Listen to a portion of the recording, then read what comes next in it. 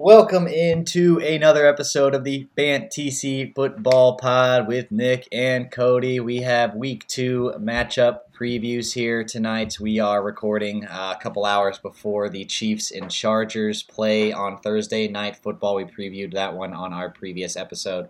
Cody, I know you're sitting on pins and needles over there. How are you feeling about the Chiefs tonight? Oh, can't wait. Already got the bar picked out. Just got to get there. Going to go enjoy some adult beverages and hopefully watch the Chiefs victory tonight. But anyone who is listening, if you could please like, comment, subscribe, all of the good stuff. I know Nick and I would both greatly appreciate it. But Nick, I know we got a big episode ahead of us, so if you want to, let's go ahead and roll right into the news and notes.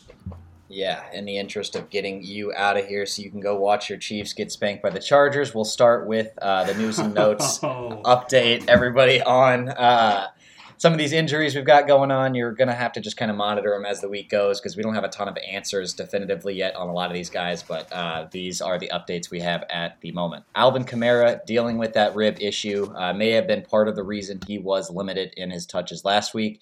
Latavius Murray was signed to the practice squad, so it seems like the Saints are taking a cautious approach here. I would expect him to play, but I would just, again, monitor this situation and see if he at least logs a limited practice before the week ends.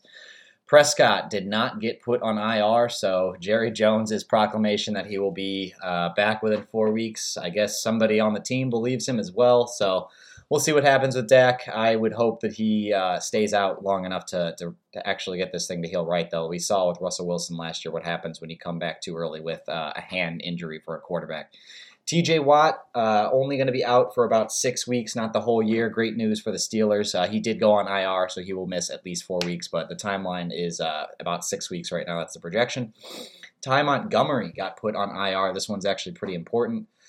For the Patriots, he played basically the third down James White role in the first week there, so it'll probably just be Stevenson and Harris splitting the work evenly, and if one of them is able to, have half the early down work and has the passing down role, they could be pretty interesting. So now that Ty Montgomery's out of the fold, one of those two could emerge. The Bucs wide receiver room is beat to hell right now. Julio Jones missed practice on Thursday. Mike Evans missed practice on Wednesday and Thursday. Russell Gage is limited. Godwin is also probably going to miss this game. Definitely makes me want to stream somebody for Tom Brady if you can. I'm not dropping him to stream for him, but definitely makes me worried about Tom Brady. Hopefully at least one or two of those guys makes it for Sunday, because otherwise he's going to be dealing with a lot of backups out there against a good defense.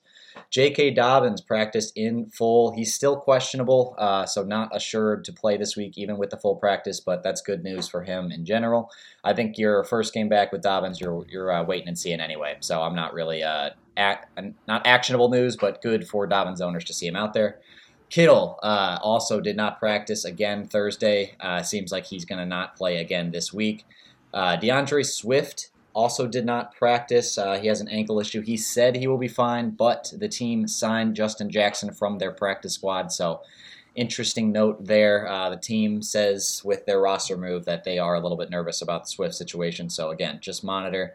If he's in there, you're probably still playing him. T. Higgins progressing well from his concussion. He has a chance to play, but even if he doesn't, just good news that he is progressing well from that concussion, and I would not worry about playing him if he's healthy. Usually concussions are pretty black and white. If he's cleared, he should be good to go. Anything you want to talk about from the news and notes, or can we get into this trade value segment, Cody? I'll just hold off on a lot of my comments because we'll end up talking about these players a second time. But TJ Watt not being out for the full year was probably the biggest news there for the chance of the Steelers sneaking into a playoff spot. I mean, if he was out, I feel like their season was shot, and now they might have hope to repeat what they did last year. So that's really cool for them.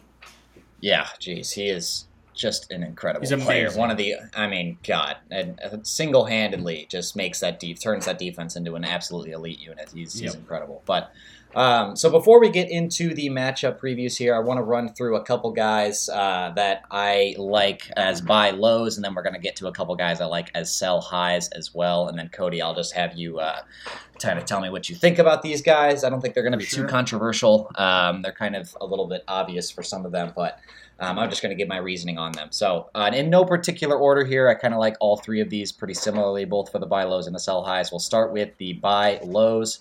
Mike Williams is at number 1. I think this one's pretty obvious. You know, he's kind of a boom bust guy, had a bust week to start week 1. If you can get a Mike Williams manager that's nervous about his target share or just, thinks he's going to be inconsistent throughout the year, I'd go ahead and bite there. You might not have time to do that if you're hearing us on Friday and he had a big game Thursday night, but Mike Williams, I think, is a great buy low after week 1. This is just kind of what Mike Williams does. He will have bounce back games in the future. And my second buy low of the day is Aaron Jones. This one's a little bit more controversial. I think I've had some people that I've seen on Twitter sort of panicking about Jones after Dillon led in touches 16-10 last week. But I will say that Jones outsnapped Dillon by, I think it was about 60% to 50%. So he was still the lead guy. It was about what it was last year. And he ran the most routes out of any Packers player, running back or wide receiver. So he will see more involvement in the passing game. The whole Packers offense really just didn't have a great day. So I think that's kind of why you saw Jones with the low totals there. Better days are ahead for Aaron Jones. If you can get him at RB2 value, I think he's going to be a low-end number 1 guy the rest of the year, especially in PPR leagues. Allen Robinson is my third buy low. This one is only for those with, some metal in their stomach, because this is a little bit nerve-wracking for me. I definitely downgraded Robinson a little bit from where he came into the year after week 1, but maybe not quite as far as I've seen some people really just completely out on him after that week 1 dud, but I think there's still opportunity in this Rams offense. They will be better. They played the best team in the NFL in week 1, so it's unfair to judge them based on that game solely. Robinson was out there the whole time. He ran just as many routes as Cooper Kupp did, so I think better days are ahead for Allen Robinson, and if you can get him at wide receiver 3 or even low-end wide receiver 3 value, I think you're looking at a low-end wide receiver 2 the rest of the year. Yep, so I love Mike Williams and Aaron Jones. I think those are great buy low targets. Allen Robinson, I'm definitely one of the people that are hesitant on him. Biggest thing is we just haven't seen him be good in a few years now, and I don't want to say that he's going to end up playing like he did in week 1 all year long. I'm sure he'll get some more rapport with Matt Stafford. He's going to have some good games. That offense is just too good, but he just may not be the player that we kind of talked ourselves into believing that he was this offseason. So Nick has him valued right. If you can go out there and trade maybe one of the rookie wide receivers outside of Drake London for him or something like that, I don't mind that move. But I definitely have him valued towards like you said, a low end wide receiver 3. Maybe he can get it back, but I'm hesitant on Robinson. Yeah, I totally understand that. The Rams have a pretty sizable financial commitment for this year and next for Robinson, so I think it behooves them to make this work. And again, I think this Rams offense will be a lot better than it was in week 1 moving forward, so he'll have a little bit more opportunity for touchdowns, which is kind of where he's going to make his bank anyway. They didn't have a ton of red zone opportunities in game 1. Moving on to the sell high guys on the same team here. The Rams, Darrell Henderson is my first one. I think this one just comes from the uncertainty of this room. I really don't trust the fact that he was the leader in the backfield last week. I think Cam Akers will end up getting worked in. It'll be more of a 1A, 1B situation. And at that point, I just think I'm cashing in on maybe somebody believing that Darrell Henderson is what he was last year, which was basically an RB2 until he got hurt and then Cam Akers assumed the role. So I like Darrell Henderson. If you can sell him at RB2 value right now, I think you're looking at probably more of an RB3 rest of season. And then Jeff Wilson, this one's a little bit odd because he was basically one of the hottest waiver pickups this week with the Elijah Mitchell injury, but I just don't trust the talent here with Jeff Wilson. I've seen him play in a full-time role last year. He did not look great. I think that that one of these two rookies could easily overtake him or at least make him split snaps, and then at that point, probably not worth what a lot of people paid for him for Fab this week for The waiver wire, so if you can flip Jeff Wilson as a low-end RB2 value, I would go ahead and do it for sure. Again, this is kind of a bet against Jeff Wilson's talent for me. And then number 3 is James Robinson. I guess this is more of a bet against Jacksonville as a whole. If there's going to be such an even split between these two guys, I find it hard to believe that either one of them will find their way into RB2 range. I think they're both going to be RB3s, flex plays from week to week, unless one of them emerges as the guy. And Robinson scored twice last week. That kind of inflated his totals there. So you can't count on touchdowns, especially from Jacksonville guys. I think if you can flip James Robinson for RB2 value, I would absolutely take it. And then this last one, I want to get in right before you react to this, because I know you're not going to like it. But my last one is Clyde Edwards-Helaire. I say honorable mention because I think this one is pretty risky. If he is the lead back in KC, he has league-winning potential, especially where you drafted him in the 6th or 7th round. But he had a really good week 1. He scored twice, only touched the ball 10 times. They were blowing him out, so they took him out in the 3rd quarter. But again, he was splitting snaps with McKinnon basically throughout the first half, and I'm worried he's just going to be part of a committee here. All right, so Jeff Wilson, Darrell Henderson, totally agree with you. James Robinson, I feel like it's hard to sell high on him because I feel like people still have a lot of faith in ETN, so I don't know if you're going to get the value back for him that he's probably worth, but it's definitely worth shopping around. So all 3 of those guys I think are pretty solid. Before I get into Clyde, just out of curiosity, do you have a certain name at wide receiver or running back you would try to trade Jeff Wilson for? I have him in a league that he's on my bench. I don't really need to play him, and I just want to know kind of your idea of range that I can maybe go out there and target. Jeff Wilson, I think a Christian Kirk is a really good target. I think he's probably a lower-end guy. Too. That he could be a lower-end guy that would be on somebody's bench. I think you're going to be hard-pressed to get a starter off somebody's team. So you're going to be looking for guys that were drafted in rounds 6 through 9, and you're going to be trying to pluck some value off somebody's bench that maybe you could use in your flex spot moving forward. I think Christian Kirk range is a great guy to target. Maybe Rashad Bateman. Maybe one of those rookie wide receivers. I love those guys. They always get better as the year goes on. So if you could pluck a Drake London off somebody's roster for Jeff Wilson, I would love to do that too. I think that's kind of where you want to look for value. Oh, Drake London that's a good, I like that a lot. Actually. I think similar range for James Robinson, but you can shoot a little bit higher for me because I think his past production, you could maybe talk somebody into, somebody that isn't quite as plugged into fantasy year to year might just see James Robinson and say, oh, he's been good his first 2 years. He was good his first game back, and maybe overlook some of the red flags with the ETN involvement and just sort of the touchdown luck that he got last week that sort of propelled him into the role that he had. So I think that's where I would be looking with those guys. Cool. Anything else on the trade value segment? Or... One thing on Clyde, I like that you added him as an honorable mention because I will say if he has another good game tonight, and maybe not good game, with how many snaps he gets or whatnot, but if he puts up fantasy points, gets in the end zone again, I would definitely consider trading high on him, try and package him with somebody and go out there and get yourself one of those RB1s that are out there. So definitely dependent on this game. I don't think you could sell him after one game because it was, like you said, the snap share isn't there, and he got into the end zone twice. So it's going to be hard to really trade him for someone of good value. But if he does another game similar to that tonight, you could package him with another wide receiver and potentially go get yourself a Dalvin Cook.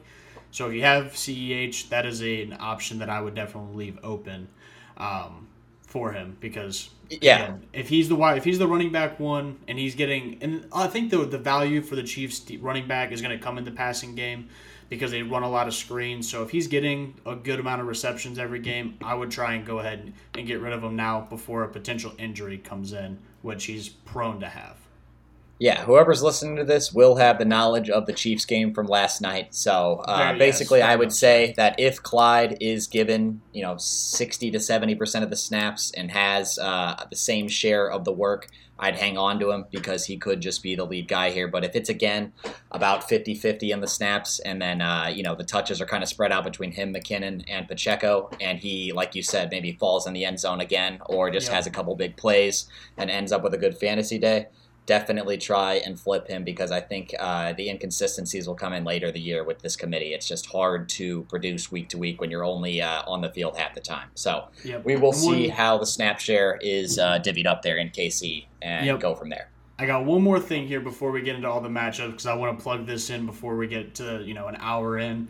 If make sure to check your waiver wire every week after the waivers run. I just checked mine in one of my leagues and someone dropped J.K. Dobbins, which is absolutely ridiculous. So I'm not saying J.K. Dobbins is going to be on your waiver wire, but go out there and just make sure someone worth it was not dropped if you have not already.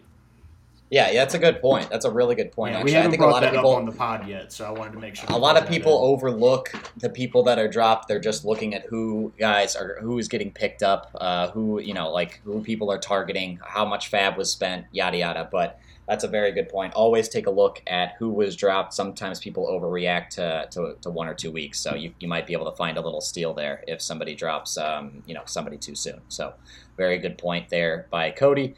Let's go ahead and get into these Week 2 matchup previews. We've got a lot to get to, so we're going to start with the juiciest matchup of the week. New York Jets at the Cleveland Browns. Joe Flacco and Jacoby Brissett, some of the best the NFL has to offer here. We're going to start on the Jets side of things. This, in all seriousness, this total screams a game that you don't want a ton of pieces of. We have a 39.5 over and under. Anything under 40 is just disgusting. Cleveland is favored by 6 points, so that gives even less of an implied total to the Jets here. But starting with the quarterback position, we're not looking at Joe Flacco this week. Another tough matchup, and not somebody that we're considering for fantasy, even in Superflex leagues. Running back room is where it gets a little bit more interesting. Michael Carter is probably the guy you're playing if you have both, or if you're having to lean one way or another. I don't mind Carter in full PPR, especially because we should see a similar situation where the Browns pass rush is going to be getting to Joe Flacco, and he does not move well, so we're going to see a lot of targets to the running backs, I would expect. And then Breece Hall is kind of in the same category, except a tier below. I would say Carter is more of a PPR flex and not much else. Breece Hall is basically just a desperation flex. You hope he has a big play, and you hope the dumping down that Joe Flacco had last week continues. But I'm not super excited to play either one of these guys against a pretty good Browns defense. Same kind of goes for Elijah Moore. He's a little bit of a tougher call for me. I just absolutely love the player, but the target share is not what we hoped last week. And he kind of runs into a bit of an issue with the fact that he has to develop downfield routes, and they can't do that when Myles Garrett is getting to the quarterback quickly and Joe Flacco's not able to extend plays. So that's why you see a lot of those balls going underneath. We're going to wait for a team that doesn't have quite as good of a front seven to be confident starting Elijah Moore. But with that being said, we have some lower tier options that you might want to consider benching if you're starting Moore right now. Would you start Elijah Moore or Drake London, Cody? Drake London, 100%. Elijah Moore or Allen Robinson in the same game as Drake London? I think I would lean Allen Robinson, but that's not saying anything about Elijah Moore. If it's a repeat of last week, Joe Flacco looked horrible, and I just don't want to have to count on Joe Flacco to bring home a victory. So I think I lean Allen Robinson again. And then finally, Moore or his backfield mates, Michael Carter or Breece Hall. Who would you start out of those three? I think it would go Carter, Moore, Hall. Just because with Breece, you're really just hoping with limited work he kind of pops a play. Michael Carter is just going to have, I think, more value on a lot of those. I just totally lost my mind.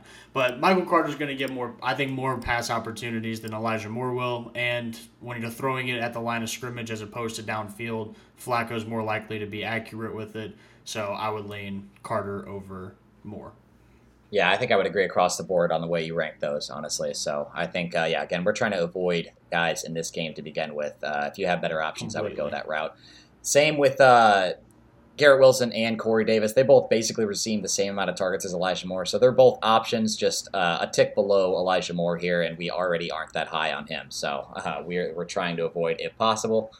Moving over to the Cleveland side, again, Jacoby Brissett, not an option from the quarterback position, even in a Superflex league.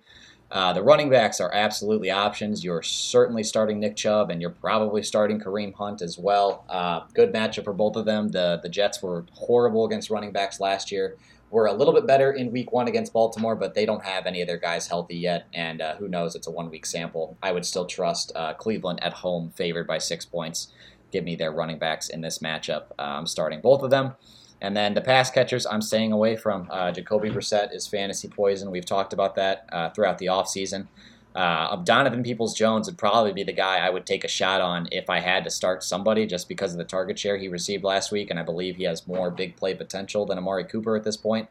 But I'm probably just not looking towards Cooper, David Njoku even, Peoples-Jones. I'm waiting and seeing on all these guys. What do you think about Cleveland, Cody?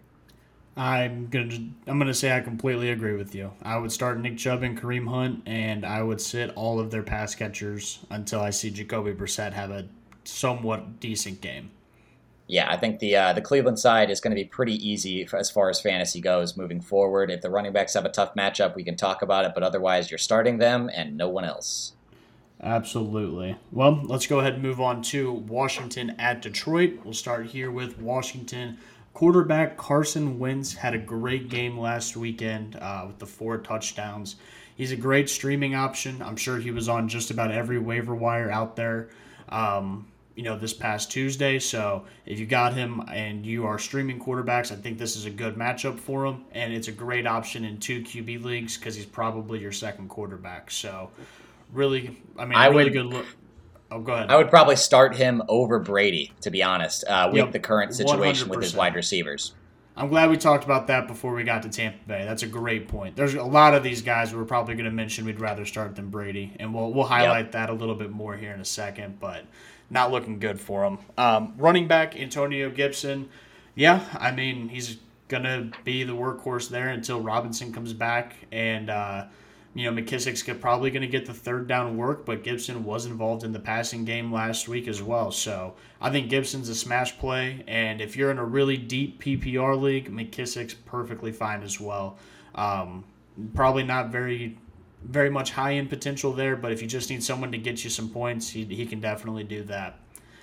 And then in the wide receiver room, a lot more to talk about this week than we talked about last week. Terry McLaurin, definitely going to start him. You just got to hope that he gets more volume this week, but still in that wide receiver 2 category. Curtis Samuel had a pretty good week last week. He was picked up for over $20 in multiple of my fantasy leagues this waiver wire run, so definitely some Curtis Samuel truthers out there. I think I would lean against that, but if you picked him up, I think that if you paid up that much to get him, then I'd assume that you're going to go ahead and start him. And then the last option in this room, Jahan Dotson. I think him and Samuel are both kind of in that same category for me. If they end up getting in the end zone, they're going to have flex value, but it's hard to see either of them really getting enough volume to be, in that wide receiver 2 category where we're going to put Terry McLaurin. So we'll kind of group some of these together. I think Curtis Samuel and Jahan Dotson or Adam Thielen for you, Nick.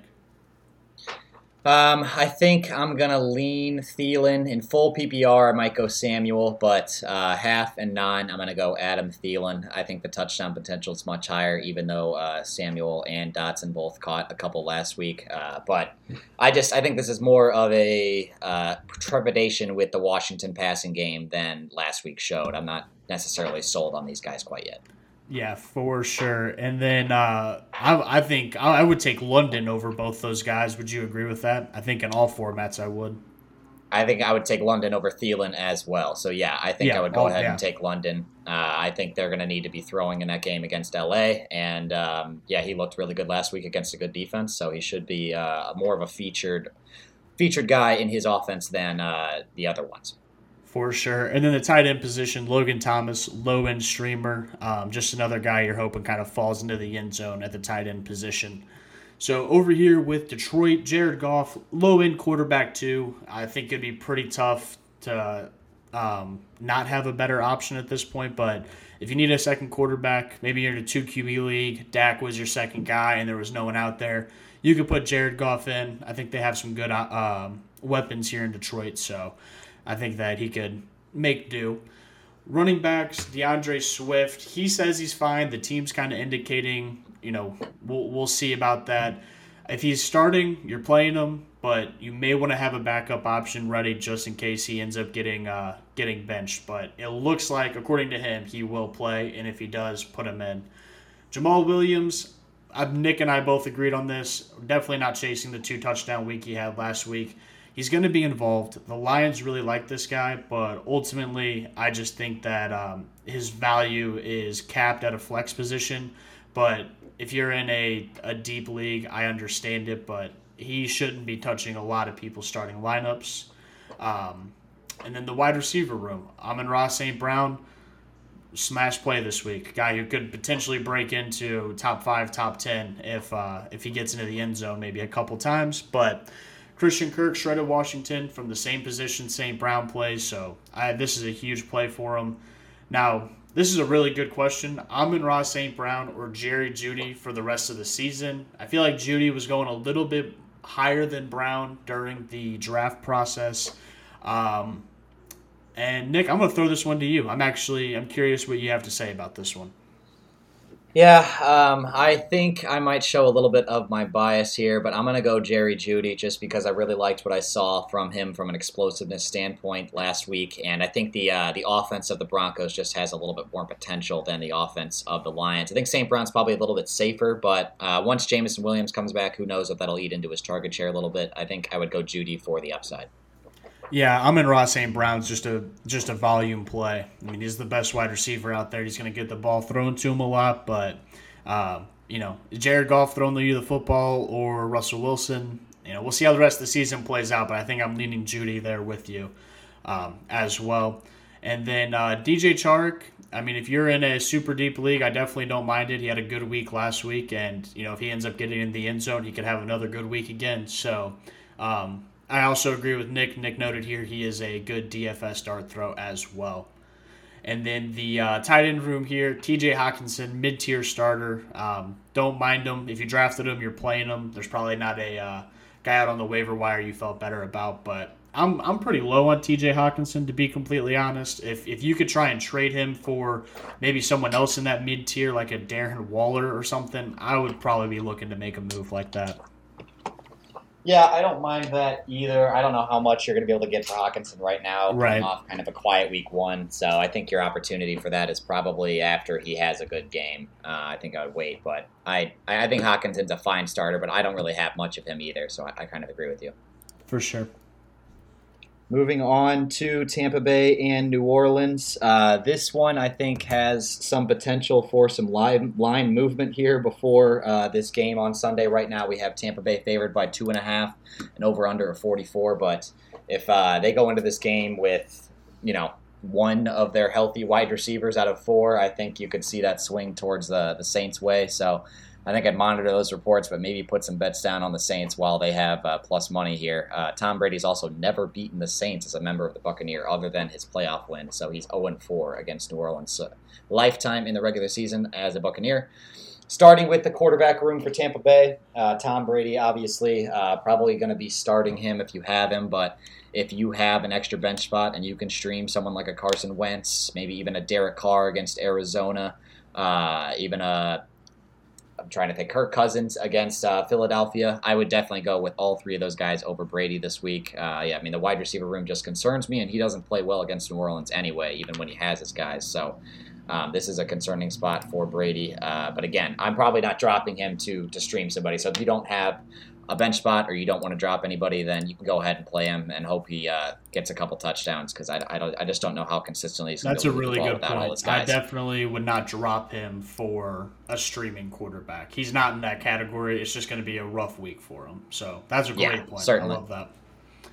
And moving to the running backs here, Leonard Fournette, you're absolutely starting him. He's in the low-end running back 1 category. He looked really good last week against Dallas, and he didn't end up falling into the end zone, so his week was capped a little bit from a fantasy perspective, but he looked really good, and I think they'll be just fine. Cordell Patterson put up a pretty good week against the Saints last week, so I think Leonard Fournette can do the same.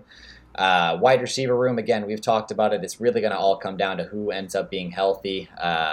Mike Evans historically struggles against the Saints anyway, so these options are just a little curious. I have a hard time really even putting much stock into any one of them right now, not knowing what the injury situation is. So I think you're basically just going to monitor the injuries here between Evans, Jones, Gage, and Godwin, assuming Godwin doesn't play at this point. The other 3 all have a chance.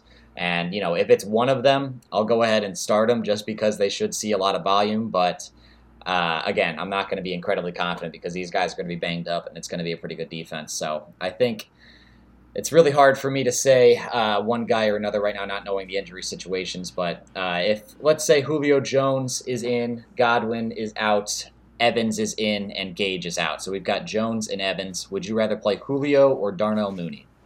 Darnell Mooney. And Julio or Allen Robinson? This one's really tough for me. I was thinking Julio at first, but there's a chance that whatever injury he has flares up and Allen Robinson's not on the injury report. I think I would go ahead and take Allen Robinson in a much more favorable matchup in Atlanta. Yeah, the injuries really complicate things here. I think I'm trying to avoid these guys if I can just because we don't know what to expect right now. Hopefully we get some more positive news as the week goes along. You can feel a little better about them, but I think I'm trying to make other plans. 100%. If Mike Evans starts, you're 100% starting him, no matter who else is available. But Julio Jones, I'm definitely skeptical of. I know the footballers were really high on him, but coming off of an injury, all it takes is his hamstring flaring up again, and then he's out for the rest of the game. So that's tough. That's a lot of risk you're taking on your fantasy team for a player that you kind of maybe need something out of, but. Yeah, I think I can sum it up by saying if Evans plays, you're playing him, and if Jones plays, you can play him, but he's a risky flex. And then I would say the same of Russell Gage. He'd be a risky flex even if he plays. Yeah. Moving on to the New Orleans side here, the quarterback Jameis Winston. I would actually call him maybe even a mid-tier QB2 now, considering some of the other guys that have fallen back a little bit with their pass catchers being banged up. But again, I think you have better options in a 1 QB league, and he's definitely probably on the radar of a Superflex league, just on the lower end of the QB2 spectrum. Running back room, Alvin Kamara, you're certainly starting him, but again, watch that injury situation. He was banged up with a rib issue coming out of last week, and they did sign Latavius Murray to their practice squad, so it shows they're a little bit concerned about it. Just make sure he's playing. He's playing. If he's playing, you're playing him. Michael Thomas, he'll be put to the test once again here. Has another good secondary he's playing against, and we will see. I think he's definitely a startable option, but I think it's safe to say me and Cody are a little lower on him than the industry. Let's just give a couple names here and see where we're at temperature-wise with Michael Thomas. Michael Thomas or Juju tonight against KC? I think I'm leaning Thomas in that one. And then Thomas or DK Metcalf against San Francisco? I think I would lean Metcalf in that one just on talent alone, but Thomas has risen enough that I would have to think about that one if I had both on my team. I think I would go Juju, Thomas, and then Metcalf myself. Just a little bit of concern there about the Seattle offense on the road against a good San Francisco defense, and I think Michael Thomas has probably a better chance to score a touchdown if I'm putting my money somewhere. But I think he falls into the low-end wide receiver 2, maybe high-end wide receiver 3 category. He's startable for sure, but we just kind of want to see one more week to declare he's officially back. Jarvis Landry kind of falls probably a slight tier below Thomas in most regards. I liked what I saw from him last week, but again, he had a good matchup against the slot corner of the Falcons, and I just kind of need to see it one more time before I'm going to totally believe he's back as well. I'd call him a low-end flex in full PPR leagues. Would you rather start Jarvis Landry or Brandon Ayuk versus the Seattle Seahawks? Ooh, these two are probably neck and neck next to each other.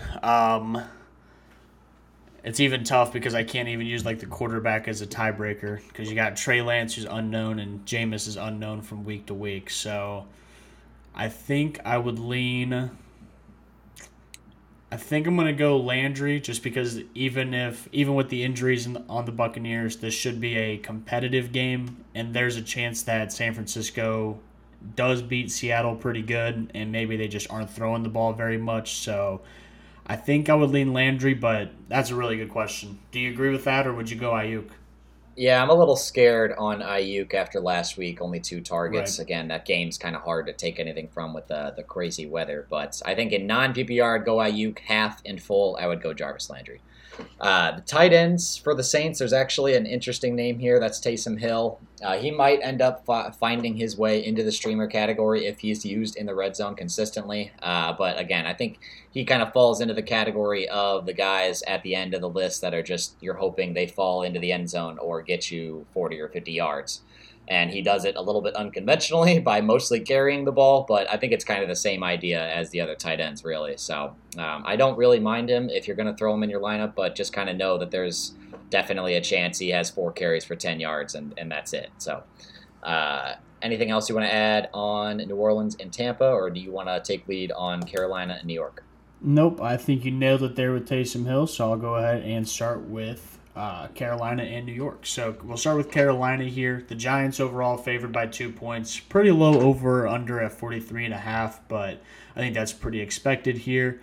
QB, for Carolina, Baker Mayfield. Nick has him as a low-end QB2. I would really hope you have someone else to start over Baker Mayfield. He did not look very good last week, and I've kind of lost a lot of faith in him. Running back, Christian McCaffrey, obviously starting him, no question. DJ Moore, you're playing him if you drafted him, but not with great confidence. And if you have a chance to bench him, if you got lucky and maybe got a Mike Thomas or something like that, I would start Mike Thomas over DJ Moore. Would you do the same, Nick, or would you still? I would stick with DJ Moore for one more week.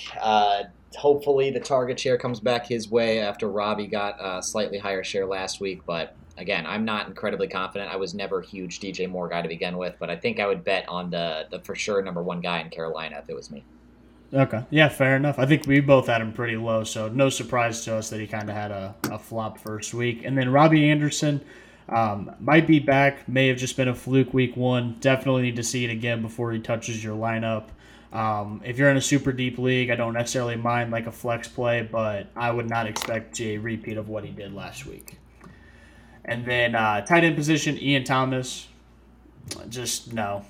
And then New York, just no there. And then New York Giants here, quarterback Daniel Jones. I'm just going to go ahead and lead with this question. I already said I was out on Baker or Daniel Jones. I would choose Daniel Jones. I don't like either of them, and it would probably Daniel Jones would be 1 above Baker most likely in my rankings. So they're both right there as kind of on the out category. Nick, do you agree? Would you go with Jones or would you lean Baker? I probably would lean Jones because of his rushing upside. I really hope that there's no one out there that has to make this decision, maybe in a super flex league. But if you do, Godspeed, and I'd probably go with Daniel Jones. Yeah, for sure. And then running back, Saquon Barkley, absolutely smash play. Wide receiver, we both agree, avoiding all options here. Tony would be the only one that I would consider in a deep league, and that is solely based on his game-breaking ability. He looked to be completely phased out of the offense except for a couple handoffs last week, so we definitely hope to see him more involved, but at this point, no options available. I would put Tony up there. Nick, is there anyone that you would even consider putting in your lineup in a deep flex position out of that? I think if I had to start a Giants wide receiver, it would be Sterling Shepard, just based on the rapport him and Daniel Jones have shown throughout the years. But again, yeah, Tony had only 7 snaps last week, so he was basically a gadget player. They ran a couple end arounds for him. One was supposed to be a trick play where he threw the ball, but he ended up just running it because it wasn't there. He actually looked pretty good with the ball in his hands like he normally does, but it either seems like the Giants just don't view him as a full-time player or he was working his way back from an injury. Either way, I want to see it first with Tony. I would probably go with Shepard just for the guaranteed targets. Yep, I do agree. Shepard is the safer play. I just think Tony has the ability to break a play for a big one if you need that. So, and then tight end, same thing with tight end. Just no, don't put either of these two guys, Daniel Bellinger or Chris Myarick. Is that how you pronounce that, Nick? Am I way off? That's as good as I could have done. I'm not sure either. So cool. Well, we already spent too much time on this game. Let's go ahead and roll this into New England, Pittsburgh. Another very exciting matchup here. The Patriots and the Steelers.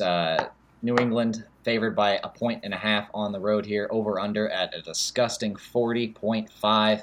A couple games this week with two teams that kind of profile as more defense, less offense. So a couple really low over-unders that we can sort of target these games and sort of pivot away from them. So Starting on the New England side, Mac Jones on the road against Pittsburgh. We saw what they just did to Joe Burrow. Even without T.J. Watt, I'm not really considering Mac Jones. On the running back room, this is where it gets a little interesting. I think I'm employing the same philosophy I had last week with these guys, which is I'm pretty much avoiding them. It worked out really well. None of them had good games last week, but again, this week, like I said earlier, we have the new wrinkle here. Ty Montgomery will not be playing the next 4 weeks. These two should get an even split of this backfield, and without Ty Montgomery muddying the waters here, one of these guys could easily emerge as a legit fantasy option, but I have no idea who to expect. I would lean Damian Harris' side, but again, I think you're just throwing a dart with one of these guys if you're starting them, but I'm hoping that one of these guys pops, and definitely stash them on your bench, and you can hope with either Stevenson or Harris, but I'm trying to avoid them this week if I can. Not really knowing what to expect without Montgomery there. And then wide receiver room, there's really no one that interests me whatsoever. And then same with the tight end room, to be honest. You can stream Hunter Henry if you want, but you're just hoping for a touchdown there. It's more likely that he gives you 3 catches and 20 yards than scoring a touchdown if I was to guess against a good Pittsburgh defense. Moving on to the Pittsburgh side of things. Again, there's a couple guys that are kind of interesting, but beyond that, you're really not going to be targeting anybody in this game. Mitch Trubisky, no thank you. Tough defense at home. We've already seen what he looked like against Cincinnati last week, and it wasn't great. Najee Harris, man, this is a really, really tough one. I think it's incredibly difficult to bench someone you either drafted in the late first round or early second with Najee. But I think if I nailed a couple late guys, maybe like a Darrell Henderson Jr. or like an Antonio Gibson, I might be trying to sit Najee this week. I think the foot or the ankle or whatever the injury that he has, they're not really disclosing much, is a concern. He dealt with a Liz Frank sprain in the preseason on the same foot, so it's hard to see those things not being connected, and I think there's a decent chance he is either, not utilized in the same capacity as he normally is, which is basically the only running back on the team, or he leaves the game early with injury. I think both of those are distinctly possible. So with that in mind, let's get a temperature on Najee Harris with you. Antonio Gibson or Najee Harris this week, Cody? So I'm going to lean Najee Harris, but I'm also just looking at my sleeper notifications, and he was changed from questionable to healthy. So not saying that the injury reports everything, but if you wanted to start or you have to start Najee Harris this week, that's very encouraging signs. Gibson's a really good person to compare up to him because Gibson has a really good matchup where Najee's going to be going against the front seven of the Patriots. So that's a really close matchup for me. I think I'm still leaning Harris because I think he has the higher upside, but that was a really good one. And then the second one here, Harris or Edmonds, I'm leaning Harris completely on that one. I don't know if you feel differently about either of them, but I think whenever I got the notification he was changed from questionable to healthy, the sit option for Najee kind of went away for me. I think he's back in my lineup if I have him. Yeah, I would go Gibson and Edmonds over Harris myself. I'm still concerned. Ooh. I don't think I get the injury designation, but I saw what I saw last week with his injury. It didn't look great. I can't imagine his foot is 100% no matter what the designation says. And again, this is a tough matchup. They bottled up the Dolphins' backs last week, and the Pittsburgh looked horrible on the offensive side, even when Najee was in there for the most of the game anyway. So I'm trying to stay away if I can, but you're probably starting him, like you said. It's really hard to avoid somebody you drafted in the first 2 rounds this early on in the year. From the wide receiver room, Deontay Johnson, again, kind of a reluctant play, most likely on the Pittsburgh side of things here. His target share was pretty encouraging. Seems like he is probably going to be the number 1 option in the receiving room, but a tough matchup and probably more valuable in full PPR leagues than half and non for Deontay there. And then Chase Claypool, pretty interesting. Last week he got 6 carries, had about 35 yards. So that's kind of interesting. If he ends up getting 5-ish carries a week, I think that actually makes him a legitimate flex play, especially if they give him some work in the red zone in that capacity. We'll see. He's going to have to hold at about 4 to 6 targets a week as well. But if you're getting 10 opportunities and 4 to 6 of them are from the outside at the receiver position, you are on the radar there. So we'll see if Chase Claypool actually holds on to those rushing opportunities each game, or if that was just kind of a one-game thing. And then wait and see on George Pickens as well. Again, a tough matchup, and we just kind of want to don't drop him quite yet. I like rookie wide receivers, especially Pickens. He should get better as the year goes on, but we need to wait and see on him. And then Pat Freiermuth, he's a fine low-end starter. The target volume was absolutely there last week. There's a chance he's the number 2 pass catcher in this offense, and I would just temper your expectations a little bit with a low over-under game here, but you can go ahead and start Freiermuth if you have him. Yep, absolutely. I agree with Freiermuth. Chase Claypool just seemed more involved in the offense entirely last week, which is great signs for him. He's an insane athlete, so if he can get more targets as well as some rushing attempts, he's definitely going to be fantasy viable. And Deontay Johnson I'm fine with, but Mitch Trubisky is always just going to cap his ceiling, so I'm starting him. I have him in a league. I'm not going to bench him for anybody that was on the waiver, but definitely someone that you have to kind of temper expectations for when you have Mitch Trubisky at quarterback. So, 100%. Absolutely. So we can roll in here to Indiana and Jacksonville, and we'll start with Indiana. Indiana 4-point favorite, over under 46.5. So definitely some fantasy relevance in this game. And I think Indiana's pretty simple. If you have Matt Ryan, he's a solid QB2, but I'm not starting him in a standard 12-person league unless you just completely got screwed at quarterback. Running back, Jonathan Taylor, no doubt.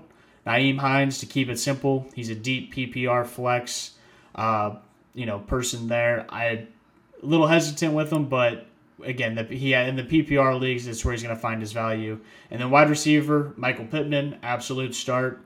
And then, Nick, I believe Alec Pierce is out for the rest of the season, right?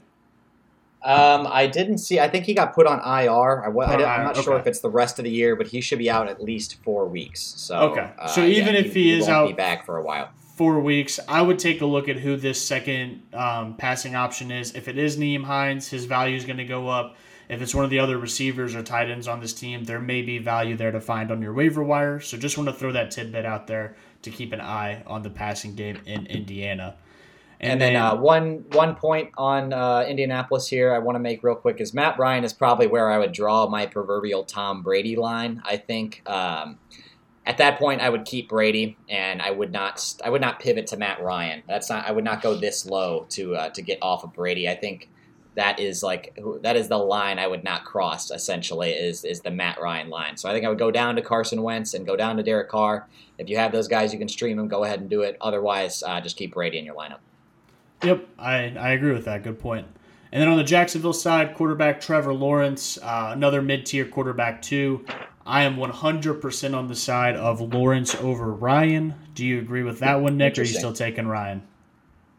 Damn, that's a tough one. As a quarterback too, I think I would lean Ryan just because of the soft matchup. Indy has a tendency to struggle in Jacksonville, so we'll see if that holds year over year with the new quarterback. But Trevor Lawrence looked okay last week, not great. I think he has a higher probability of totally busting than Matt Ryan does, so I'd probably go Matt Ryan as my QB2, assuming that's the decision I'm making. Gotcha. Sounds good. I'm really high on Trevor Lawrence. I thought he looked pretty good last week. He did miss one throw that would have probably really had him have a really, really good week. But, with ETN coming out of the backfield, I just really like him. So I like this Jacksonville offense right now. And then into the running backs, James Robinson, Travis Etienne. I think they're both in the same category right now. Obviously, a lot of people are really high on Robinson after last week. But if Etienne just gets one of those touchdowns, then the week's a little bit more even. So both those guys in flex consideration for me. It is a very tough matchup, so we're definitely going to have to see how that plays out. And then we have some options here. So, Nick, Robinson or Etienne for you? Oh, man, this is really tough. I think you're just going to have to go format-based here. Full PPR, I will go Etienne. Half PPR and non, I will go James Robinson. All right, I like that call. And then, so Robinson or Singletary? Again, a really tough one. I think these guys kind of profile pretty similarly as far as their role in their offense. Robinson probably has a little bit higher volume. Singletary on the better offense. So I think I'm going to go Devin Singletary just because of my belief in the player. But Robinson should probably see a little bit more work, so he could be safer if you wanted to go that route. I would say I would definitely lean Robinson in that matchup there, and then Robinson or Rashad Bateman here in like a flex position. I think I would go Robinson there. Rashad Bateman has a tough matchup against Miami. Saw kind of a lower target volume last week. I'm a little worried about his prospects moving forward. I think I would go to James Robinson in that situation. Cool. I agree. And then wide receiver room for Jacksonville. Christian Kirk had a great week last week. He's 100% startable. I personally like him a lot. Again, that's a lot of the Trevor Lawrence hype coming out of me. But I just wanted to make a little tidbit, and then we can kind of just move on. But Trevor Lawrence, when he came out, was the next Andrew Luck, the next John Elway. Like, this dude obviously has talent. No surprise, a pass catcher and a solid offense with a good quarterback is going to be good. So I like Christian Kirk a lot. I think his season-long fantasy value is going to be immense. And Kirk or Metcalf this week, I'm definitely taking Kirk. And then I would also take Kirk over all the other Jacksonville guys. Just because I think that the backfield is probably going to end up being pretty split over the entire season. Nick, what do you have to say about those matchups? I would rank Kirk ahead of Metcalf, Robinson, and ETN as well. I will say that Kenny Moore is the slot corner for Indianapolis. He's a pretty good player, above average in his position, so he will have a much tougher matchup this week than he did last week against Washington. But yeah, he had 12 targets. He should be the number one guy again. You can absolutely start Kirk. He's more valuable in PPR than non, but yeah, he's a startable asset, but maybe temper expectations a little bit with the tougher matchup. For sure. And then tight end, wait and see on Evan Ingram. He's most likely still out there on the waiver wire, so just kind of see how his involvement is in the offense. And Nick, go ahead and take it off with Miami and Baltimore. Miami and Baltimore. This is a pretty interesting game. I have sort of circled this is a good barometer for Miami, I believe. I think if they can hang with Baltimore, they can kind of show that they are maybe true contenders this year after a good showing in Week 1 against the Patriots. And I think this is a sneaky game to avoid because I feel like both these defenses could end up kind of dominating the day here. Both of them are very talented and showed out in Week 1. So we'll see how these offenses fare, but I'm kind of worried about the overall game script in this game for both sides. Starting with Miami, Tua.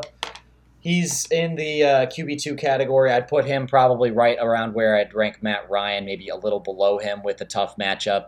Again, I think you're not considering him in one QB leagues quite yet. You're waiting for maybe a little bit more of a better matchup to stream him in a one quarterback situation. The running back room, Chase Edmonds, loved his usage last week. He was kind of the clear one, both in the running game and the passing game, which is great to see. He had 16 opportunities. I think if he can hold around 15 opportunities a week, you're hoping for about 10 carries and about 5 targets. He's going to be a really fine asset as a high-end flex, maybe even a low-end RB2 in full PPR leagues. Let's get a little bit of a temperature on Chase Edmonds. Would you go Chase Edmonds or the guy we just talked about, Christian Kirk? I think I would go Christian Kirk in probably in full PPR, and then I'd probably go Chase Edmonds in non and half PPR. Yeah, I'm a little bit more of an Edmonds fan myself. I think I'd take Edmonds. I do like Kirk, like we just talked about, but I think Edmonds has a little bit of a higher floor, just having the guaranteed work there, and then Kirk has the tougher matchup. For sure. The other one I want to take a look at that's kind of on the opposite end of the spectrum here as far as running backs and wide receivers go is Edmonds or Miles Sanders. Miles Sanders plays on Monday night against Minnesota. I think I'm going to go ahead and take Edmonds. I'm kind of sliding a little bit on Edmonds, but I haven't slid as far as Miles Sanders. Even though Sanders is coming off that good Week 1, I mean, I just want to kind of see him again, kind of prove it again that he's kind of back to where he was before I trust him over someone like Edmonds, who I know is going to get enough work to be fantasy relevant one way or another. I'm a little bit higher on Miles Sanders than consensus. I think in non-PPR, I'd probably slightly lean Miles Sanders' way, but in any sort of PPR format, half or full, I'm leaning Edmonds for sure. Definitely more guaranteed work for Edmonds, and like you said, Miles Sanders, we're just not exactly sure what his role is completely yet. So we will see on those two, but Chase Edmonds is a fine play even in the tough matchup. In the wide receiver room, you're starting Tyreek Hill, even with the bad matchup against this Baltimore secondary. Jalen Waddle's the one that's a little bit more of an interesting conversation. Probably playing him. I'd throw him in the low-end wide receiver 2 category this week. Again, I think if his target volume is going to be a little bit lower than Hill's, he's going to have bust potential week to week because he's kind of a big play guy. But as we saw last week, he can hit the home run and make it worth it off of one play. So with that being said, would you rather start Jalen Waddle or CeeDee Lamb against Cincinnati this week? Oh, why are you doing that one to me? That is I've had a rough week with CeeDee Lamb because I didn't know the answer myself, so that's why I asked you. I think I would go CeeDee Lamb just because I know he's coming off of a terrible week last week, but if Dallas is going to have any hope of staying around 500 till Dak gets back, I think they're going to have to feed CeeDee Lamb one way or another. My biggest concern there is, as much crap as we talk about Tua, Cooper Rush could just be a complete disaster for the next 4-ish weeks. So, man, I think I would lean Lamb this week, but that one's really tough. If you went Waddle, I couldn't blame you there. And then Waddle or Najee Harris, Cody? I think I would lean Najee barely on this one as well. And again, the thing with Najee, I know you kind of said you're not listening to the designation. You're right, that injury was definitely concerning. I mean, it looked like he could have been out for multiple weeks the way he limped off the field. But that's just a volume play for me out of the running back position, especially in non-PPR and half PPR. I would lean Harris. And full PPR I would too, because I think he may end up catching more passes than Waddle does. So I think I'm fully on Najee Harris there. But again, if you chose Waddle, I couldn't blame you if you wanted to sit Harris for a week.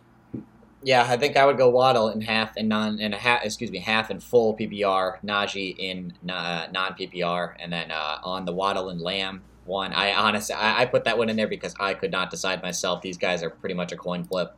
Yeah, I think I would lean Waddle just because I believe in the offense a little more than I do with Cooper Rush against Cincy. But that's fair. That's a super good point. I can't even really sell Lamb to myself because I have him in a league and I don't have the courage to put him in my starting lineup this week. So I am very, very concerned about Lamb as well.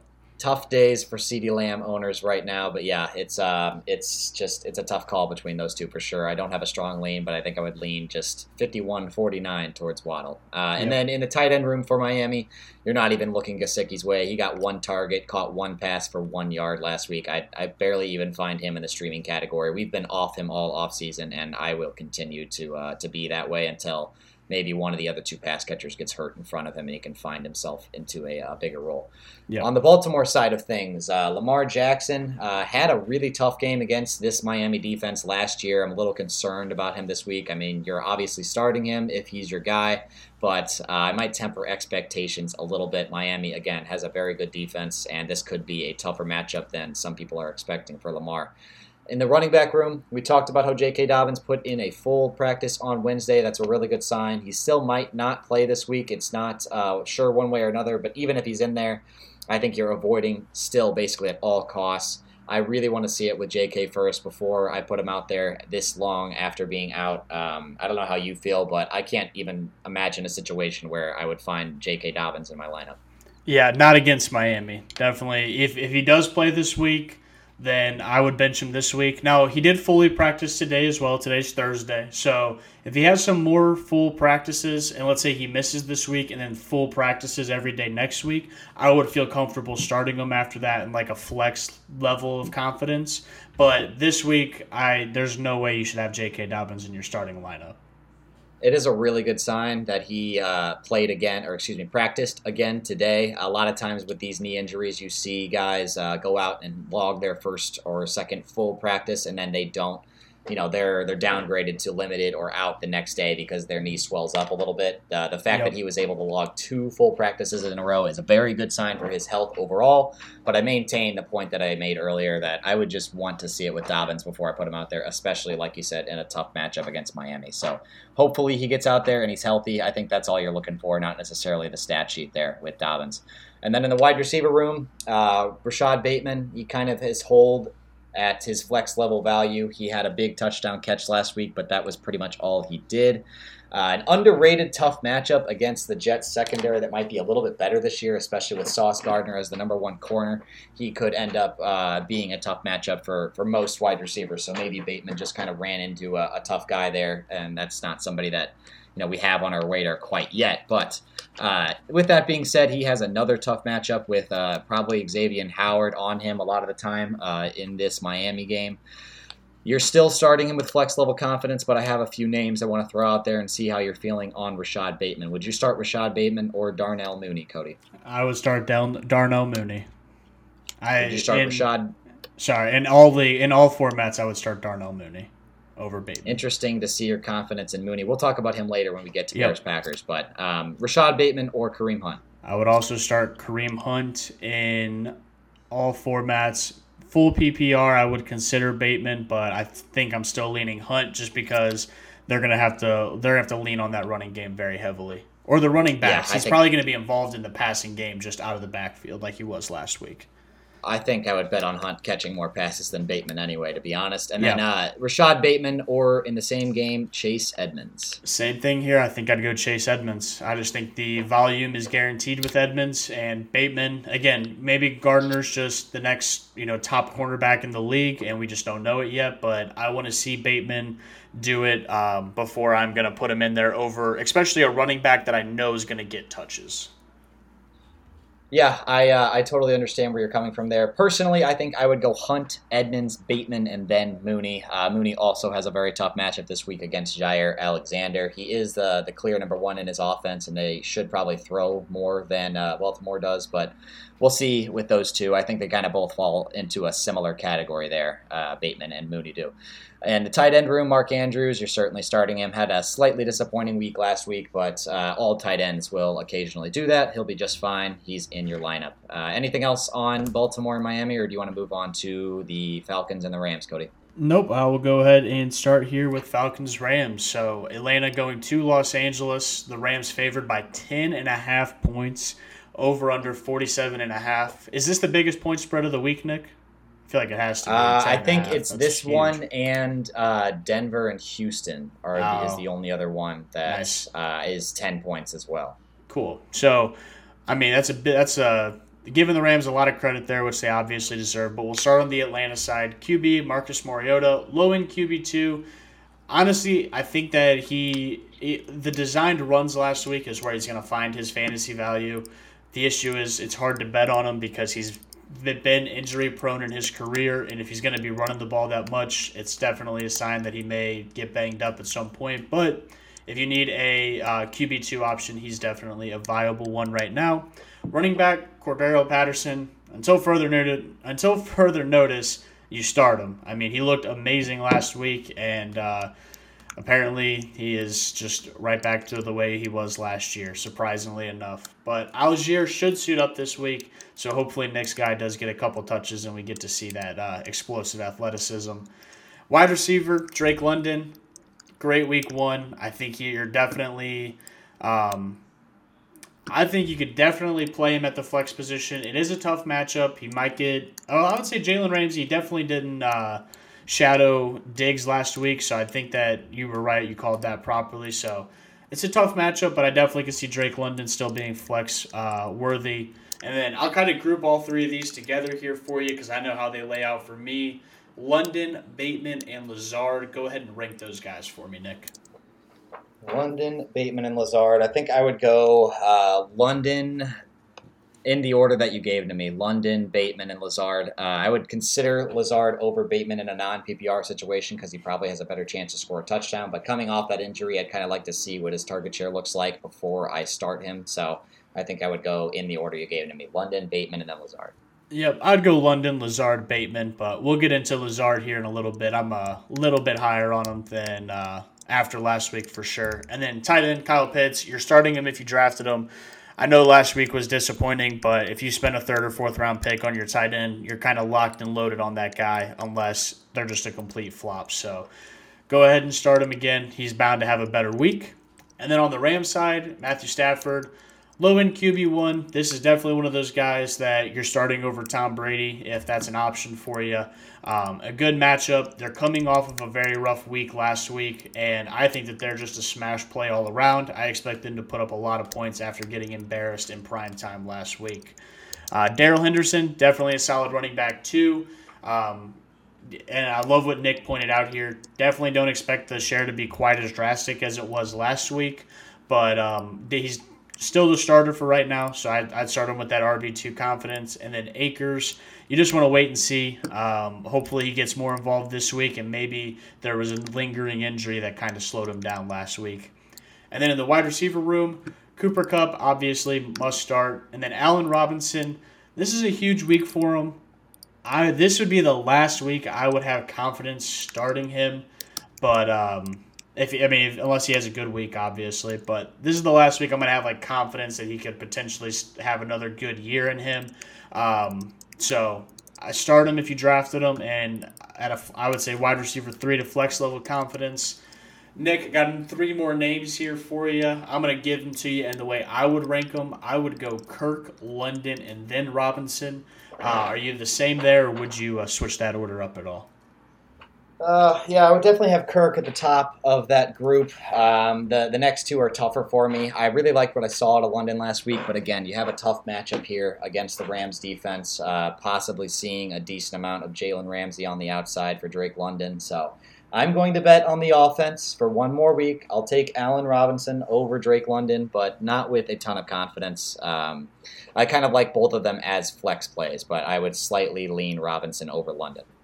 Fair enough. And then last but not least, the tight end position, Tyler Higbee. Target share was definitely great last week, and he was out on the field quite a bit. So he is I would say he's in the higher tier of the streaming category right now. If he's going to get that much target share, he's definitely going to be a tight end worth keeping around. So definitely someone who, if he's out on your waiver wire still, may want to take a look at adding him depending on who you have starting this week. But Nick, if you don't have anything else, you can lead us into the next game. Seattle and San Francisco, another game that we're looking at a pretty low over-under here at 41.5. San Francisco favored by 9.5 points. That does not leave a lot of room for Seattle to score points on offense. So we'll start with their guys here. Geno Smith, we're not really even entertaining. But last week he looked pretty decent in the first half, but again, you got a tough defense on the road. He kind of showed his colors in the second half there. We're not looking Geno Smith's way quite yet for a streamer. Rashad Penny, I'm kind of interested to see what happens here with Kenneth Walker. I think he might actually suit up this week, so that is something to monitor. But coming off of that hernia surgery, I don't think he's going to be thrown into the fire. And Rashad Penny looked pretty good in the touches that he got last week, so I expect him to still be the lead guy. I think I'd put him in the flex level confidence, maybe even low end flex level confidence, just because San Francisco has a great front seven, and I don't know how well Seattle's going to be able to compete in this game. So if they get down big early, you might not see a ton of Penny after that. And then we're not starting Kenneth Walker quite yet. We're just kind of seeing his involvement and monitoring for future weeks. Wide receiver room, DK Metcalf is really the only guy I'm considering. He led in targets for Seattle pretty significantly, and did catch all 7 of the balls thrown his way, but only 38 yards, very uncharacteristic for him. He's usually a lower catch, higher yards per catch guy rather than the other way around, but good to see that they're at least trying to get him involved in the offense when routes downfield don't develop.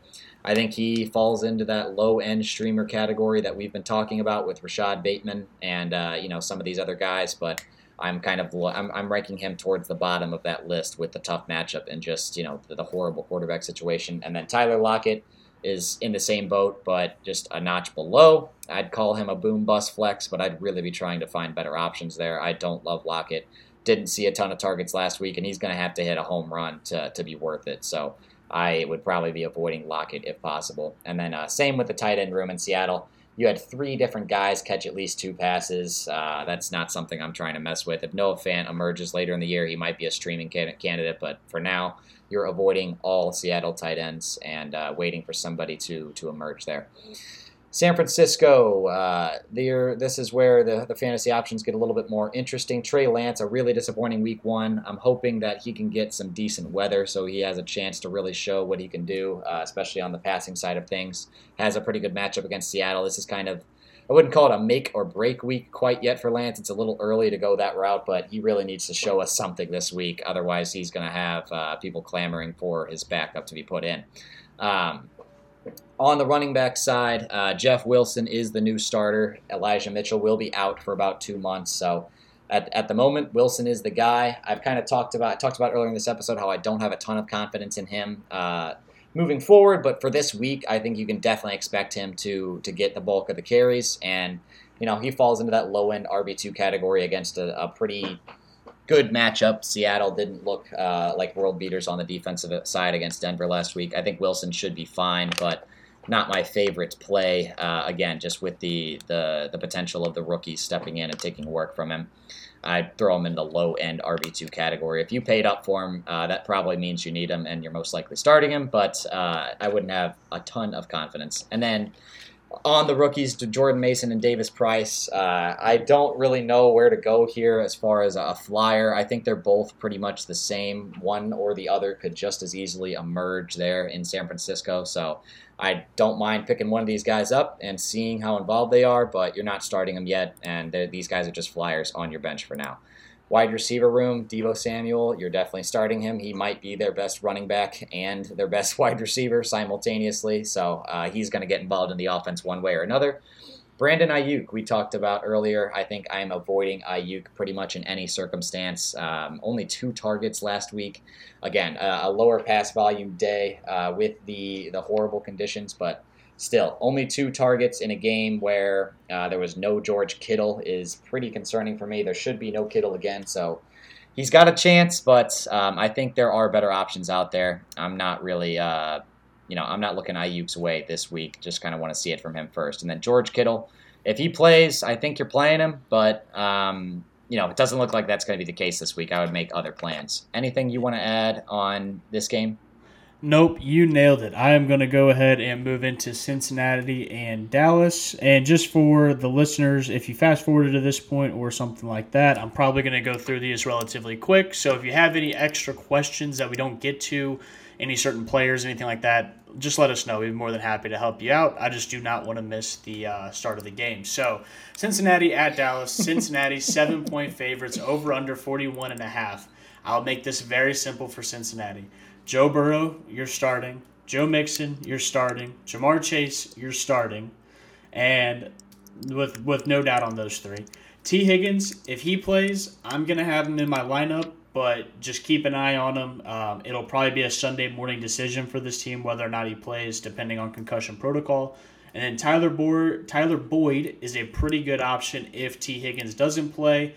If Higgins does play, Tyler Boyd's a low-end flex option in a super deep league, and you're really just hoping on a touchdown for him. And then Hayden Hurst, this passing offense is so good, I'm still going to monitor his usage, but there should be better options for you this week. And then on the Dallas side, QB, Cooper Rush, absolutely not.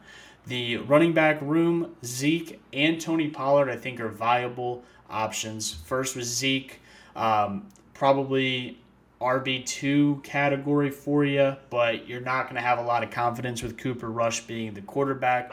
Here's my biggest thing is if it's first down and they choose a pass play, if Cooper Rush gets sacked 4 or 5 yards behind the line of scrimmage, then those next 2 plays are automatic passing plays, and there's a chance that they go to Tony Pollard instead of Zeke. So as is someone who has a lot of Zeke, I'm very concerned for these next few weeks.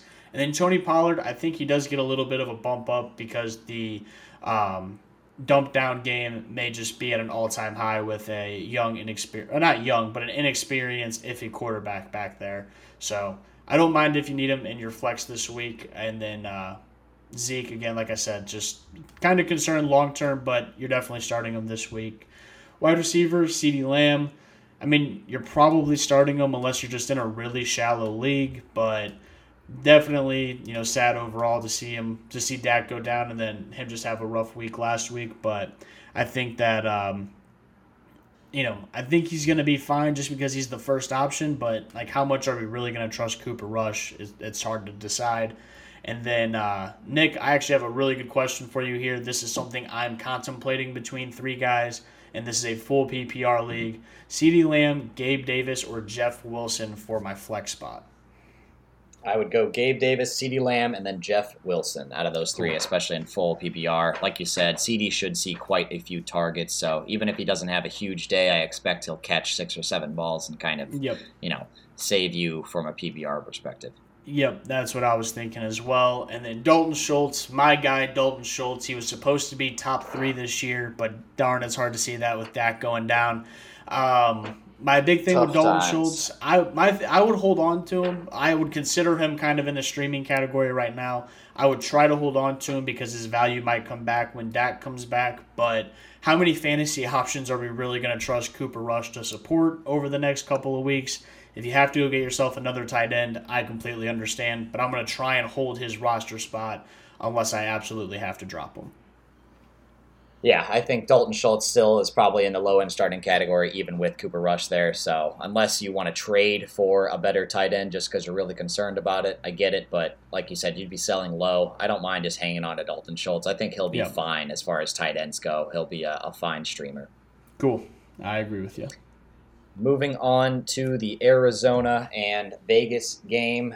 This one is in Las Vegas. Vegas favored by 5.5 points. A very, very juicy 51.5 over/under. Starting on the Arizona side, I think you're starting Kyler Murray this week. Last week did not look very good. I mean, I know the Chiefs are a great team, but their defense is not supposed to be an elite unit, and they really just pummeled the Cardinals while the game was any sort of competitive. I thought the Cardinals would put up a little bit more of a fight there, so I'm hoping to see more from this offense this week, but a high over-under. Kyler Murray should be just fine. He'll put up stats one way or another. The running back room, James Conner, you're certainly starting him. He was basically the only guy in there while the game was competitive. So I'm totally fine starting Conner. Again, not a scary matchup and a high over-under. I like both of those things. Hollywood Brown, a concerning week last week, did save you with a touchdown. Didn't really have any even deep shots that I saw in that game. Wasn't featured quite as much as I kind of thought he would be. Hopefully, Kyler Murray looks his way a little bit more this week. Again, a high over-under game and an atmosphere for points on both sides. I think Brown is still in the wide receiver 2 category. I would go back to him again, but I'm hoping the usage is a little bit different this week. And then I think you're just waiting and seeing on all the other Cardinals options. No thank you on A.J. Green. No thank you. Rondale Moore is actually, I think, still going to be out. He did not practice again today. So Greg Dortch, an interesting deep league PPR flyer if you want to make it. He got 9 targets last week. He's probably going to be the slot guy absent Rondale Moore. So if you're in a super deep league and you need an option for a PPR, Greg Dortch is not a horrible play. And then on the tight end room, Zach Ertz. Apparently he was on a snap count last week, so that may have been part of the reason he was a little bit muted in his production. Might be a little bit more featured this week. Again, a high over-under game. I'm just fine starting Zach Ertz. I'd put him in the mid-tier tight end 1 category, but that's really not that hard to find yourself in with how terrible the tight end position is. On the Las Vegas side of things, Derek Carr, he is actually an interesting streamer for me this week. I'd probably put him in the low-end QB1 kit territory with the great matchup against what could be just a horrible defense with Arizona and the high over-under at home. Arizona should make Las Vegas throw the ball a bit, and Derek Carr could put up some stats as a result against a weak defense. So great option in a Superflex league as your QB2 and maybe even an option as your QB1. Again, I would start him over Tom Brady if you're able to make that pivot. On the running back side, I'm just fine starting Josh Jacobs. I was actually kind of encouraged by his week 1. The totals weren't there from the stat perspective, but did not cede any early down work to Zamir White.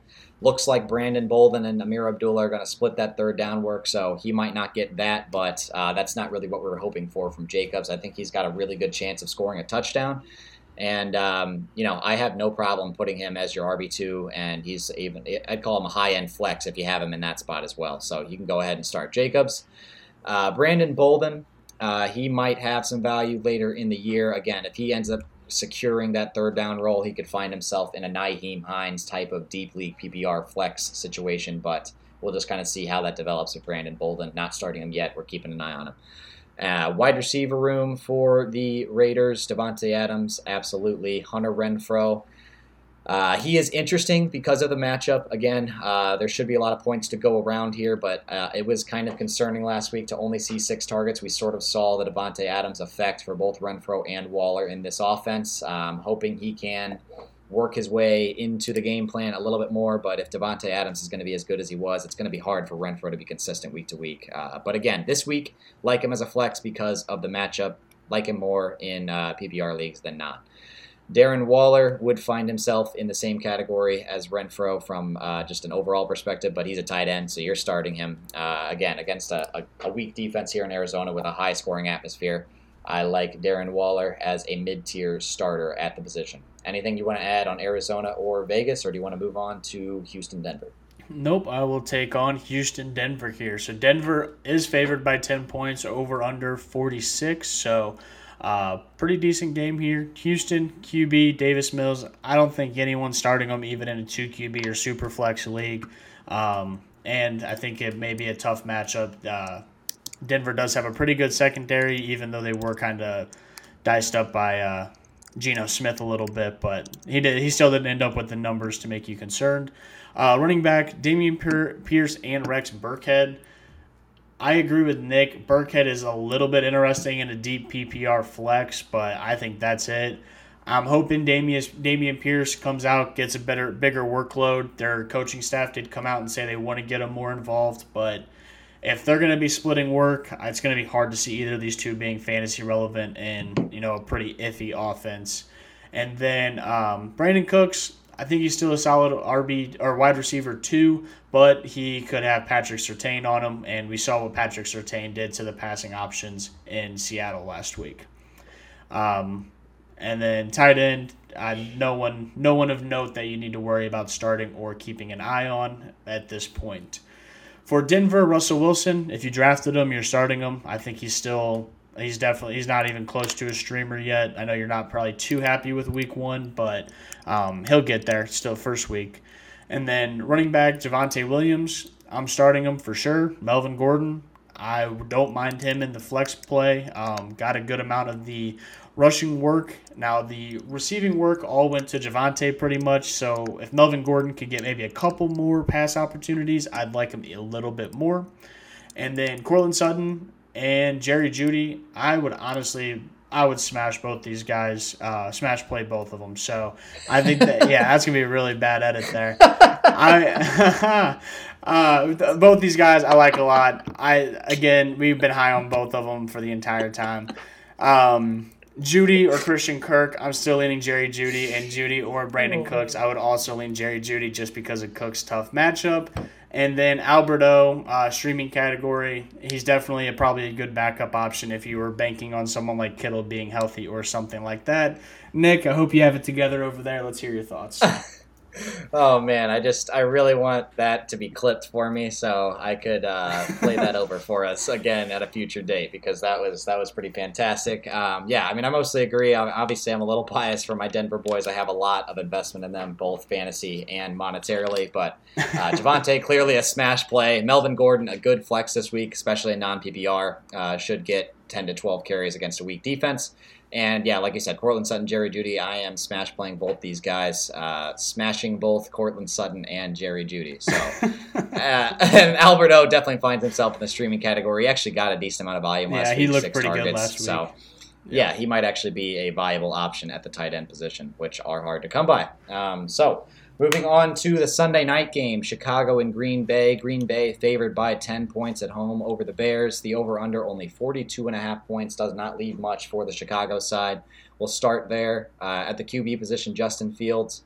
I would call him, maybe a mid-tier QB2 in Superflex leagues, not considering him as a streamer in 1 QB leagues with this tough matchup. So at the moment, we're just kind of keeping Fields on our bench and just waiting and seeing on him. Hopefully, get a little bit better of a field conditions in this game to actually see what he can do in a non-rain drenched situation. So on the running back room, David Montgomery, you're probably starting him, but you're tempering expectations with this tough Green Bay defense. And again, the low over-under says all you need to hear about what Vegas thinks about how the Chicago offense is going to do. I'm not excited about starting Montgomery, but he's probably in your lineup as your RB2 if you drafted him. And then Khalil Herbert, not quite to the point where I'm considering him in a flex spot, but definitely worth holding on to on your bench and seeing if he can work his way into a more substantial role in this offense. The wide receiver room, this is kind of an interesting conversation here. You're a little bit higher on Darnell Mooney than I am this week. I definitely expect a bounce back in the form of targets for Darnell Mooney this week. I think he will see a lot more than one that he saw last week. Kind of hard not to see more than he did last week, but can you just give me a little bit on why you are a little bit higher on Mooney this week than maybe consensus? Yeah, Jair Alexander's a really good point that you brought up earlier in the show. I mean, if he shadows him the whole game, then that's really going to kind of kill my Mooney expectations. But for one, I mean, I feel like he's the ultimate volume play. I mean, him and Cole Kmet, which we're going to talk about here in a second, I just think that there's a chance that, he could get 10 to 12 targets. And even if he just hauls in a couple of them and gets a touchdown, he's going to be fantasy relevant enough for me to start him. But you did make a good point with Jair Alexander. That does ultimately cap his upside, I think. But I don't know. I still like him. Like I said, I have a note here. Like the Dante Pettis, Byron Pringle. Like I'm not really worried about the other receiving options on this team. So if they're in a position where they're going to have to pass the ball, I think Kmet and Mooney are going to be the top two guys that are just going to get the volume enough this week to be fantasy relevant. Last week is just same thing I said about the 49ers. I'm just throwing it away for these two teams because it was played in a monsoon. So Darnell Mooney, complete volume play. I may be wrong, and Jair might shut him down for this week, but at this point, I think if you drafted him, he's a flying flex play and has the volume. Will get the volume capable enough to be a really good starter for you this week. Definitely expect a bounce back in the form of targets this week for sure, one way or another. So he should see more volume than he did last week, no question. And same goes for Cole Kmet in the tight end room. Like Cody has a note here that if he was dropped in your league, I think he's someone you probably want to target if you're looking for a tight end upgrade. I like Kmet season long still. Didn't get a target last week, but again, not much can be taken from the game against San Francisco last week with the conditions the way they were. So I think Kmet is in line for a bounce back, and he's a fine option as a low-end tight end one for me. On the Green Bay side, Aaron Rodgers looking for a bounce back himself. I think he'll be just fine this week against the Bears. If you drafted him to be your starter, I'm not pivoting off of him. He notoriously plays very well against Chicago and gets to play at home coming off of a loss in week 1. Yeah, exactly. So I think Rodgers will be just fine this week, and you should see a bounce back from him. Same goes for Aaron Jones in the running back room. He's a smash play as a low-end RB1. I'm not incredibly worried about him just yet. I think he'll be fine in the season-long side of things and will be extremely necessary to this passing game as the season moves along. So I'm playing Aaron Jones, and I am definitely playing A.J. Dillon as well. I could see a situation where Green Bay leads in the second half and Dillon ends up grinding away the game. So He should see a decent amount of volume and has a really good chance at scoring a touchdown as well. I'm just fine playing Jones and Dillon from the Packers side. From the wide receiver room, hopefully Allen Lazard gets out there and we can see if he is truly the wide receiver one in this offense and maybe emerges as a legitimate fantasy option. I'm probably avoiding if I can this week. I don't mind throwing him into your flex in a non-PPR situation. He's probably got a pretty good shot at the touchdown if he's healthy, but I would want to see it first with Lazard before I'm confident playing him.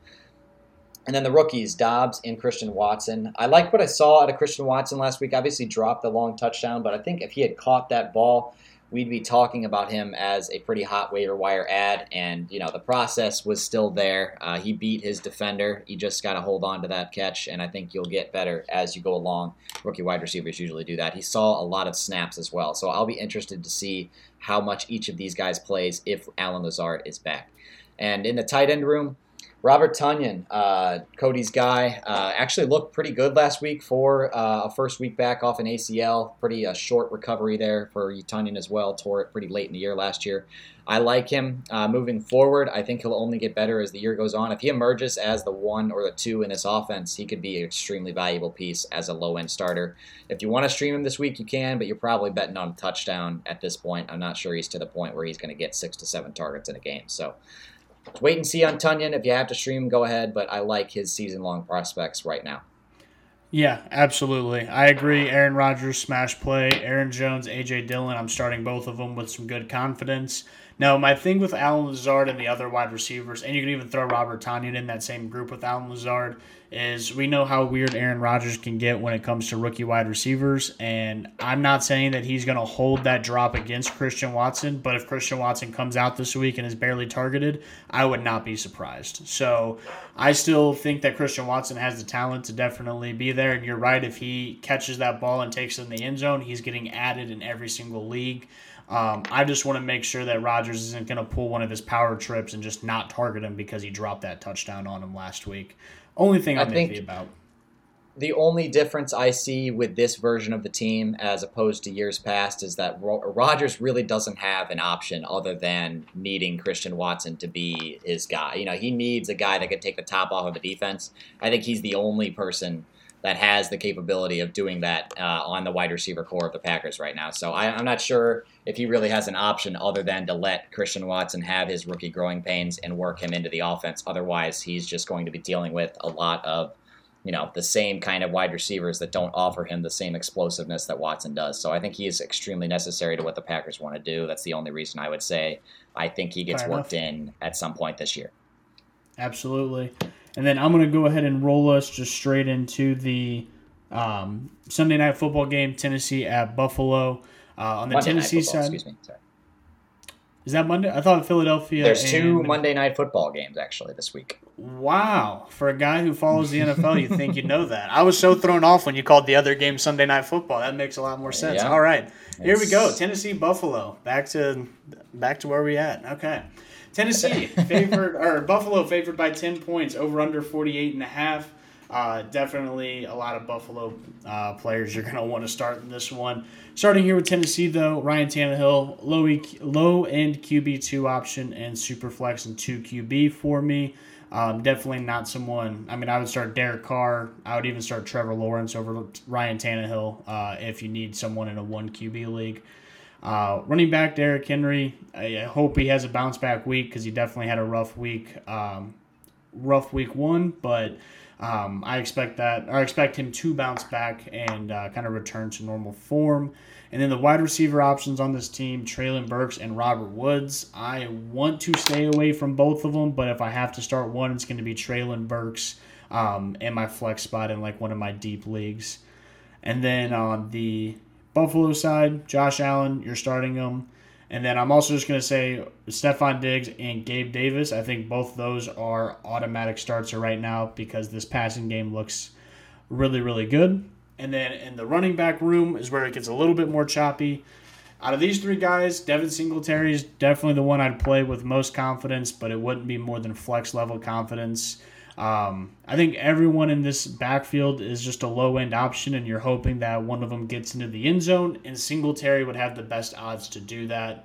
And with Zach Moss and James Cook, I mean, they're both sick candidates. You could even potentially drop them if there's someone out there that you want more. I just think this backfield is going to look like a 50-30-20 split, and if Singletary gets into the end zone, he's going to be worth the play.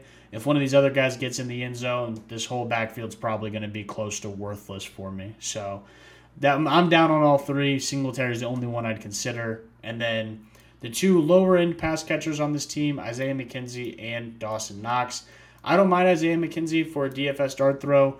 Week 1 was very promising for him. And then on the opposite side of that is Dawson Knox. He seemed to be stuck blocking a lot of last week in a game where they were throwing the ball all over the field. I'm concerned for me, but he is what he is. He's a low-end streaming candidate. You kind of just have to hope he gets a touchdown. I would definitely go out there and see if someone like a Cole Kmet or someone like that's out there on your waiver wire. Nick, I know I flew through all those and didn't really give you any time to talk. Do you have anything you want to combat or say about these two teams? No, I agree completely on the Buffalo side. The only thing I'll push back on there with the Buffalo side is that Isaiah McKenzie, I was hoping to see a little bit higher of a snap share. He pretty much split the slot duties with Jamison Crowder last week. I'm hoping he can emerge as the starter there. He was coming off an injury earlier in the week as well, so that may have contributed. But if he is the starting slot guy, he becomes interesting. If they split the work half and half, he's pretty much just a DFS guy for me. Not really going to find his way into any of my season-long lineups if that's the case. And then on the Tennessee side, Treylon Burks, I like how you noted that. He was the guy you preferred. I agree. He only had 35% of the snaps last week, still produced 5 targets and over 50 yards. He'll get better as he goes. He's a rookie wide receiver. He's the guy you want to own right now in Tennessee from the wide receiver room. And then Derrick Henry, definitely starting him this week. Absolutely hoping for a bounce back, but I will say it was a little concerning to see Dontrell Hilliard as the third down back. If they get down big early, Derrick Henry could have a rough day. You're going to kind of hope that Tennessee stays competitive in this one for Derrick Henry's prospects. Yep. But moving on to the final Monday Night Football game here, we've got Minnesota and Philadelphia. Philadelphia favored by 2 points at home and an over-under at 50.5. You want pieces in this game. Should be a pretty good scoring atmosphere starting on the Minnesota side. Kirk Cousins kind of is who he is. He's going to be in that back-end starting category. I would play him over a Tom Brady if you have him. I'd probably even play him over a Derek Carr, even in that good matchup against Arizona. But Kirk Cousins, kind of just your quintessential QB 10 or 11 most weeks, and he's a solid guy to play this week as well in what should be a pretty high-scoring game. Dalvin Cook, you're absolutely playing him. He had 23 opportunities last week, and I know that the Philadelphia Eagles have a tough front seven on paper, but DeAndre Swift just absolutely went crazy on them last week, so I'm not worried about Cook. He should be fine.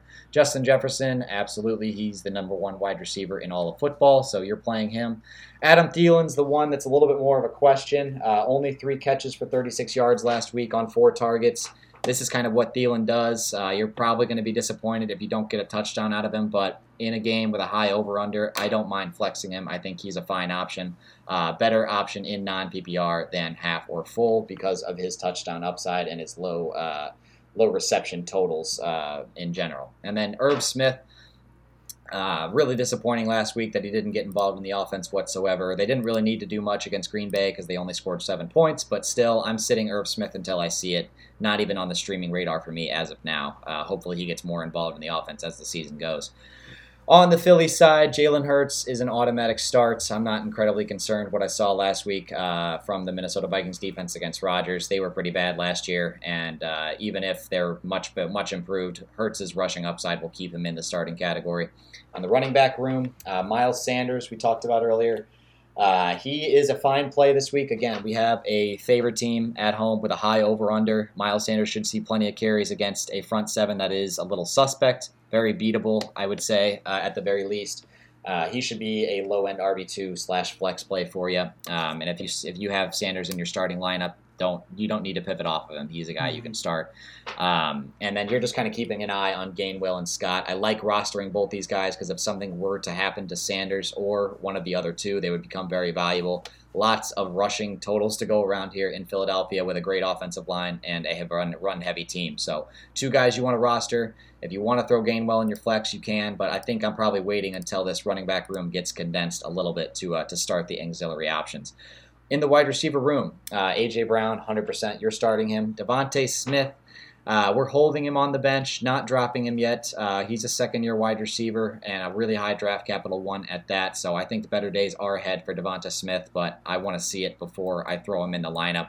Maybe a DFS dart throw. I think a lot of people will be off him this week, so he has a pretty good matchup against Minnesota. No reason that he can't improve his production from last week, but still, coming off that tough game against Detroit, I'd be hard-pressed to start him in a redraft league. And then Dallas Goedert, if he drafted him to be your starter, he's your starter. And again, he should be pretty good this week in what profiles to be a high-scoring game and not necessarily a tough matchup against Minnesota either. So Goddard's in your lineup 100%. Anything you want to add on Minnesota and Philly, Cody?